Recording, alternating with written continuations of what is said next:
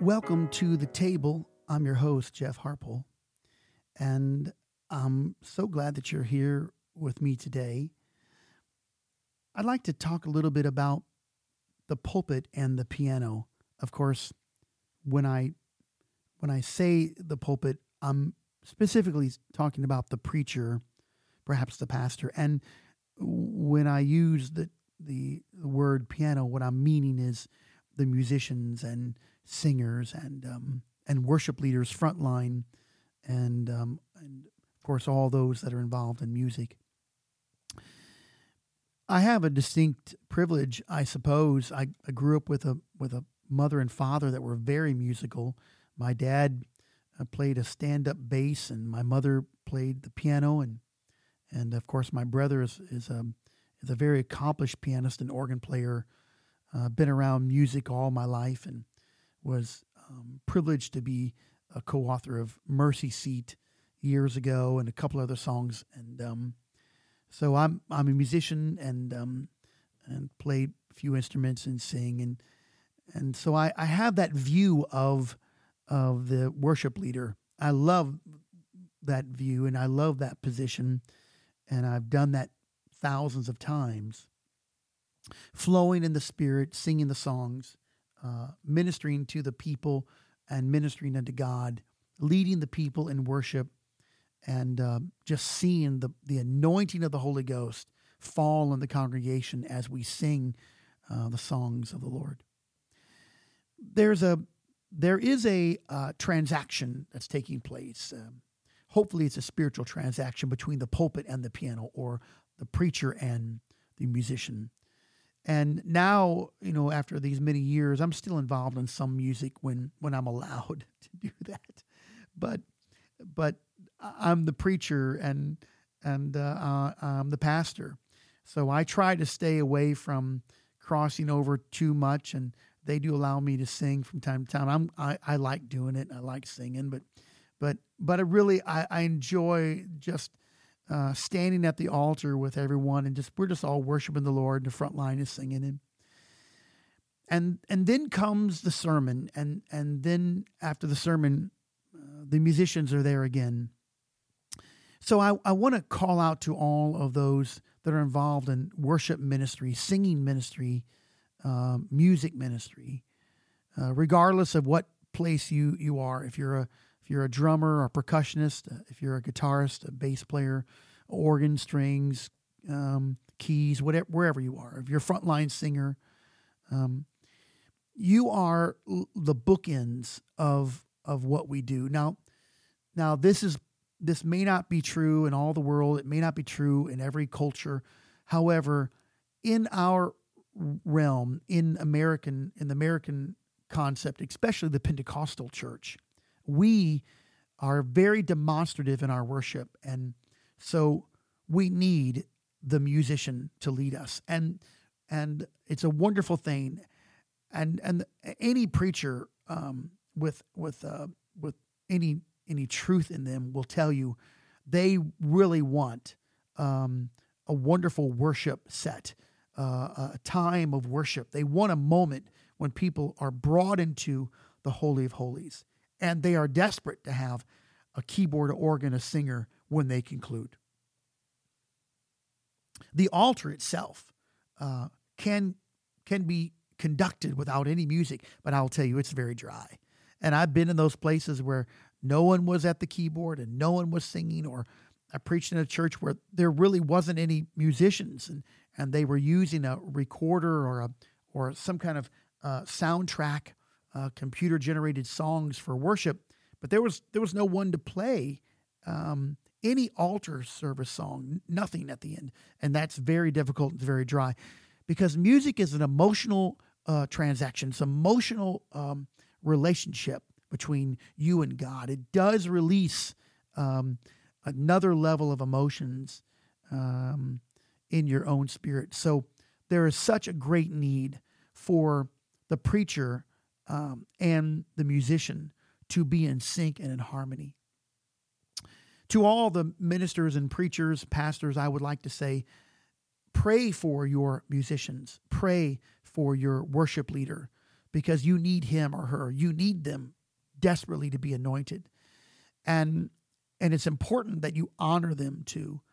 I've been on that side and seen ministers denounce and talk down to the musicians. And then at the end, now we want our musicians to come. Well, after you spent 10, 20 minutes telling everybody how rotten all the musicians are. And maybe they were rotten. I know that I was probably rotten a few times, but you still needed them at the end. You needed them to come back. And then on the other side, the musicians, pay attention to what's going on. I mean, even if you have a song ready and it's not the right song, you need to be flowing in the Spirit. I would just say both the pulpit and the piano, both the preacher and the musician needs to be anointed. It's not just one or the other, or one or no one. Both of them need to be anointed, because we're working in spiritual terms. We are working with eternity and eternal lives, eternal destinies. And when they are in sync, it's a beautiful, beautiful thing. It's important that we recognize this. And I think for ministry and pulpit preachers, maybe you're not a musician, maybe you rely upon someone to sing and play. That makes it even more intense and more critical that you have a relationship with your ministry team. They need to know your heart. If anyone needs to know the preacher's heart, the musicians, the singers, the players, they need to know your heart. And if they know your heart and they know your spirit, then they will work with you and you will be blessed. And I pray that this will be a common thread throughout our fellowship and our churches. I do want to quote a statement by Marcus Garvey. He once wrote, and I quote, "A people without the knowledge of their past history, origin, and culture is like a tree without roots." History is the teacher, and it helps us with things that are relevant. It makes things relevant. To know where we are, we have to know where we've come from. And if you're looking in the Scripture, you'll see this in the case of kings and monarchs and the turnover of all of that. And some kings follow the Lord, and some kings of Israel and Judah did not. Some were righteous, and most were wicked. But like all kings, they died. And I would just say, as a side note, no leader leads in perpetuity. Everything, whether good or bad, will come to an end, and then a new measure will take place. And this comes from, this thought comes from the book of 2 Kings chapter 3, verse 1, that Joram was the son of Ahab. But the people are divided. The United Kingdom of David has long since faded. There's a north and south kingdom. The land has been scarred for decades. And Jehoram is a mixed bag. He's going to remove some of the idols, and yet he will end the needless bloodshed brought on by his father Ahab. So Joram he will accommodate worship, but he still has darkness and division. And he'll promote some idolatry in groves. He'll leave some room, and yet somehow he's made peace with the more righteous king of Judah. His name is Jehoshaphat. So here are these two kings, and they're together. And there's an issue in the kingdom. Moab has stopped paying taxes, and so Jehoram wants to get everyone together. He wants to unite with his southern brothers, and he finds Jehoshaphat, and they form a bond, and he's going to include the king of Edom. I have no idea why they're going to put Edom into this mixed bag of disfranchised kings, but we can only presume that Edom also hated Moab. So they were scorned brothers. So the three of these kings, they get together, And they march their armies in a large circle for 7 days until they run out of water and supplies, and they have no direction. They're without food. They're not very strong now. It's obvious they've made a poor choice to do this. They have all their gear and swords and spears and nobody to fight. And it wasn't until they were depleted that someone had the bright idea, hey, why don't we ask God for help? Let me just ask everybody, why are you waiting until you have nothing left before you call on God? Why do we wait until we are depleted before we say, maybe I should pray about this? But such is the case. And when things are going well, we neglect our pursuit of God. And when we're up, prayer's down. When we're riding high and everything's running smooth, well, we don't need to fast. Why wouldn't you fast and seek godly counsel? So, of course, I say that kind of sarcastically, and because I've witnessed so many times these things happen in people's lives. So Jehoram is caught. He's out of supplies. He's blaming God. He's a foolish man with no spiritual depth. He's a user and a taker. And just because he's not as bad as his father, Ahab, he's still wicked. Because in the eyes of the Lord, ladies and gentlemen, a little evil is also evil. And of course, the American church doesn't always believe that. Many still categorize sin as white lies, and as if you can color code untruth. So Jehoshaphat, however, he knows they've made a mistake. He's not like Jehoram. So instead of blaming God and their poor predicament, he asked what might become one of the most critical questions in his age or in any age. He says in 2 Kings 3:11, is there not here a prophet of the Lord that we may inquire of the Lord by him? Is there not a prophet somewhere that we can get some spiritual direction? We need a prophet. And someone who is familiar with these powerful prophets stands up and says, oh yes, there's a prophet. His name is Elisha, the son of Shaphat. He's here. Now, I don't know why Jehoshaphat has taken up with these other kings. I cannot tell you why he's done that. Maybe it's a lapse of judgment. Maybe he wants to have a little peace. Maybe it's a fig leaf he's throwing. But he finally says, wait, we need a prophet. We're depleted. We're weak. We've been misguided, and we need help. And Elisha comes on the scene, and he sees these men. They're transient kings, and he's pressed by Jehoram, the king of Israel. And he says, he says something, as surely as the Lord lives, I'm serving him. But if I didn't have respect for Jehoshaphat, I wouldn't even look at you. I wouldn't even pay attention to you. I don't like you. I don't want to see you. The only reason why I'm here is because Jehoshaphat is here. So, that doesn't go over well with everybody.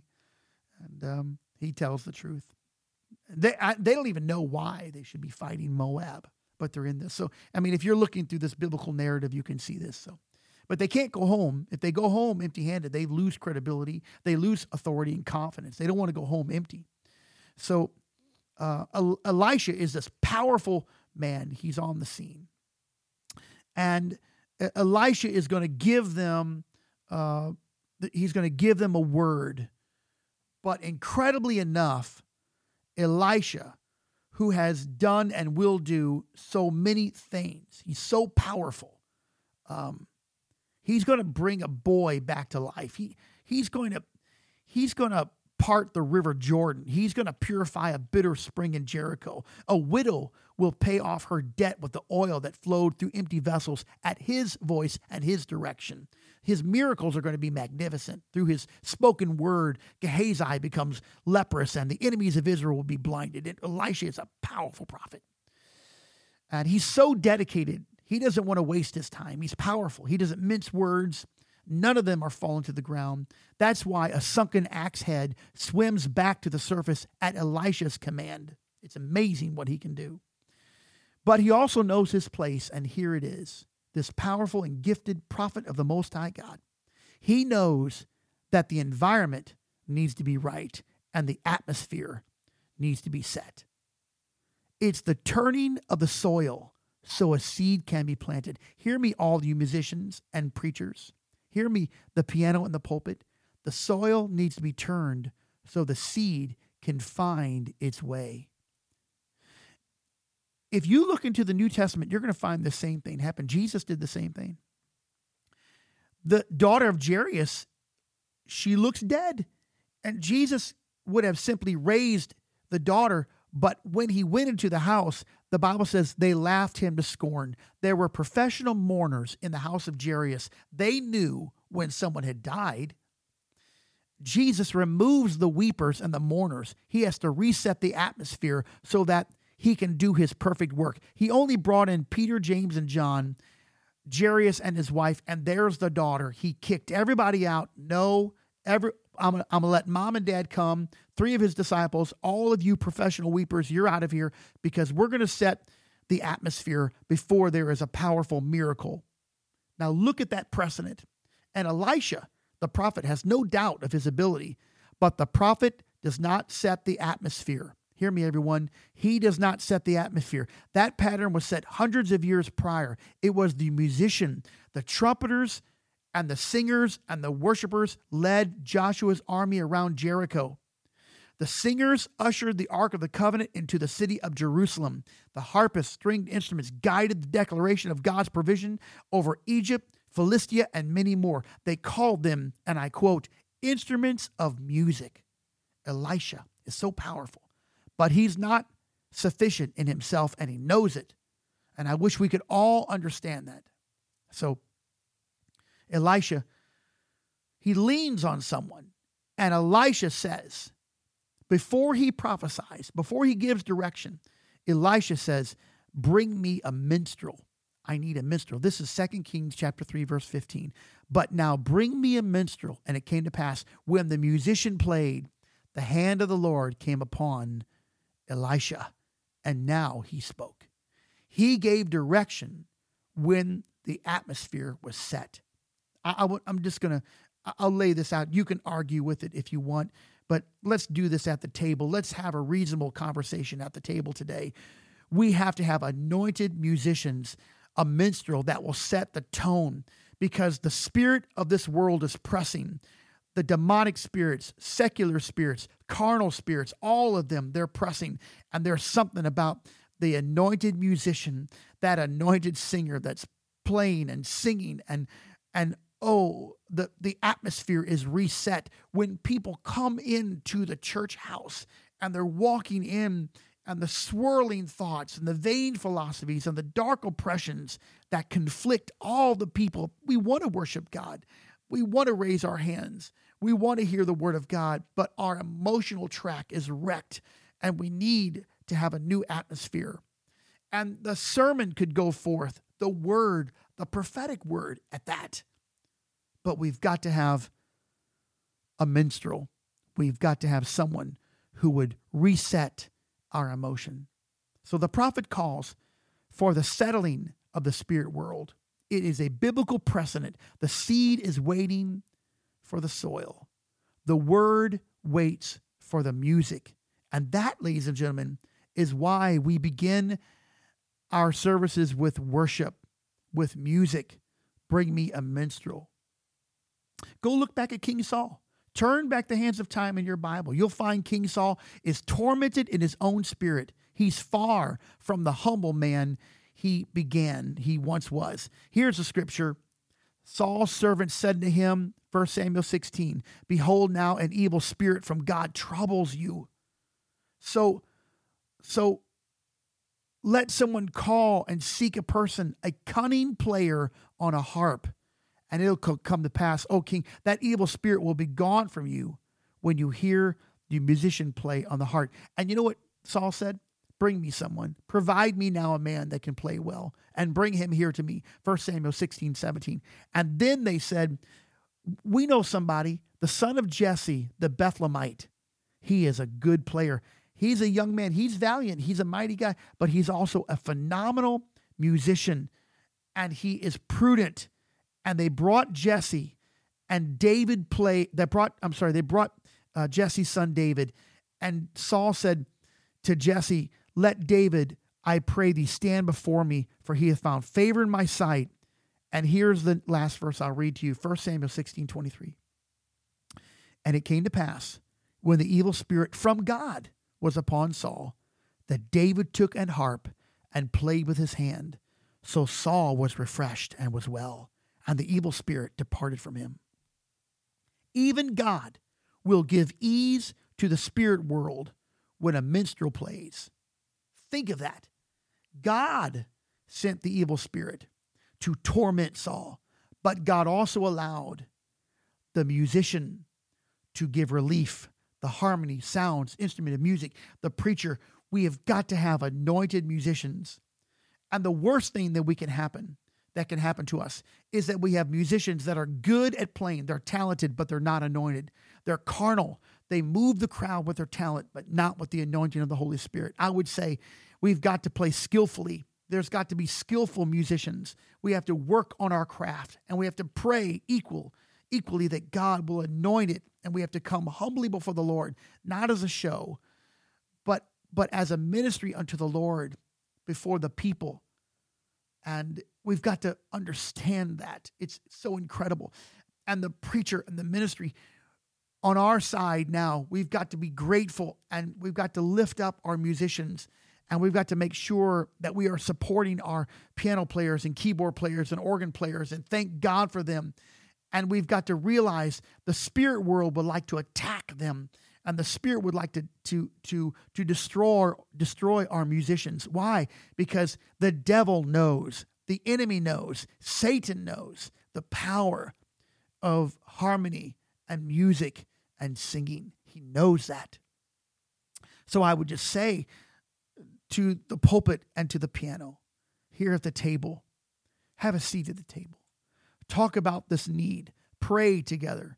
Ask God to give a kindred spirit so that there's no angst and instead there's support.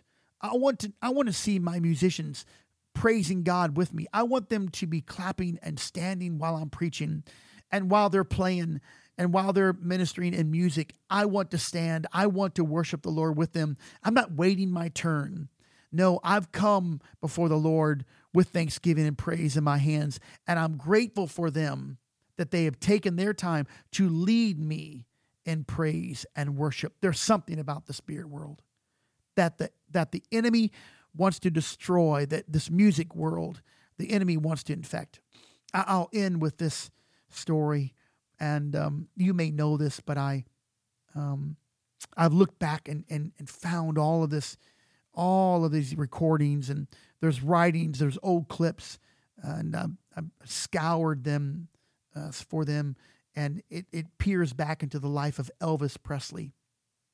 They would call him the king of rock and roll. My mother told me that when she was a little girl, they would not allow the cameras to show him singing from the waist down because it was so vulgar. And then my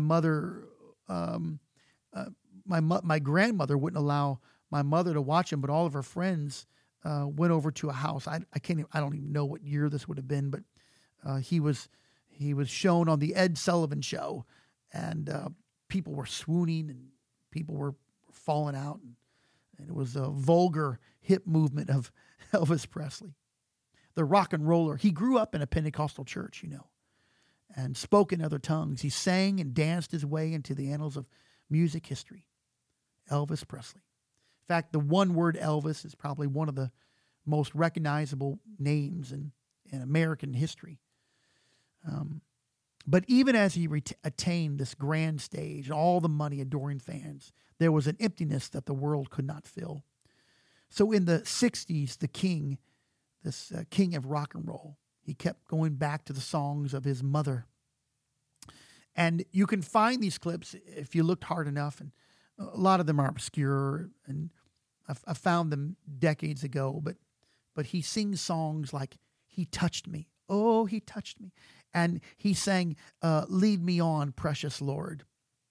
But the most notable moment happened in a short clip when he was singing "He Touched Me" at the height of his fame, right in the middle of all those other songs that he was singing. He paused, and at the height of his fame, he was already at that time strapped with addictions. He had gained weight, and alcohol and drugs was consuming him. It was the songs, however, about God that calmed the storms of his life. And the footage is striking. It perplexed the Beatles at the time. They left their meeting with Elvis and said, "Who is this king who sings gospel songs?" That's what the Beatles said. "Who is this king of rock and roll who also sings gospel songs?" Because the Beatles had they had no history of God, but or of religion, especially of this Pentecostal religion. The band of Elvis said that there was never as much peace in rehearsals than when they broke out in church songs. And in the rehearsals, there was some old footage. In the rehearsals, you can see it as the Jordanaires. They were his backup singers. You can see it with the Jordanaires. The scene is incredible. I've watched it several times, and man, oh, it grips my heart. A conflicted and an addicted music star, the king of rock and roll, found order and peace when he sang, "He touched me, oh, he touched me, and oh, the joy that filled my soul." Something happened.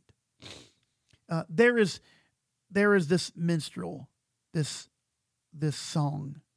It orders and soothes even the most demonic and addiction of the spirit world. Not only music, but anointed music. I'm not talking about talent. I'm not talking about ability. I enjoy that. I enjoy people who have perfect pitch.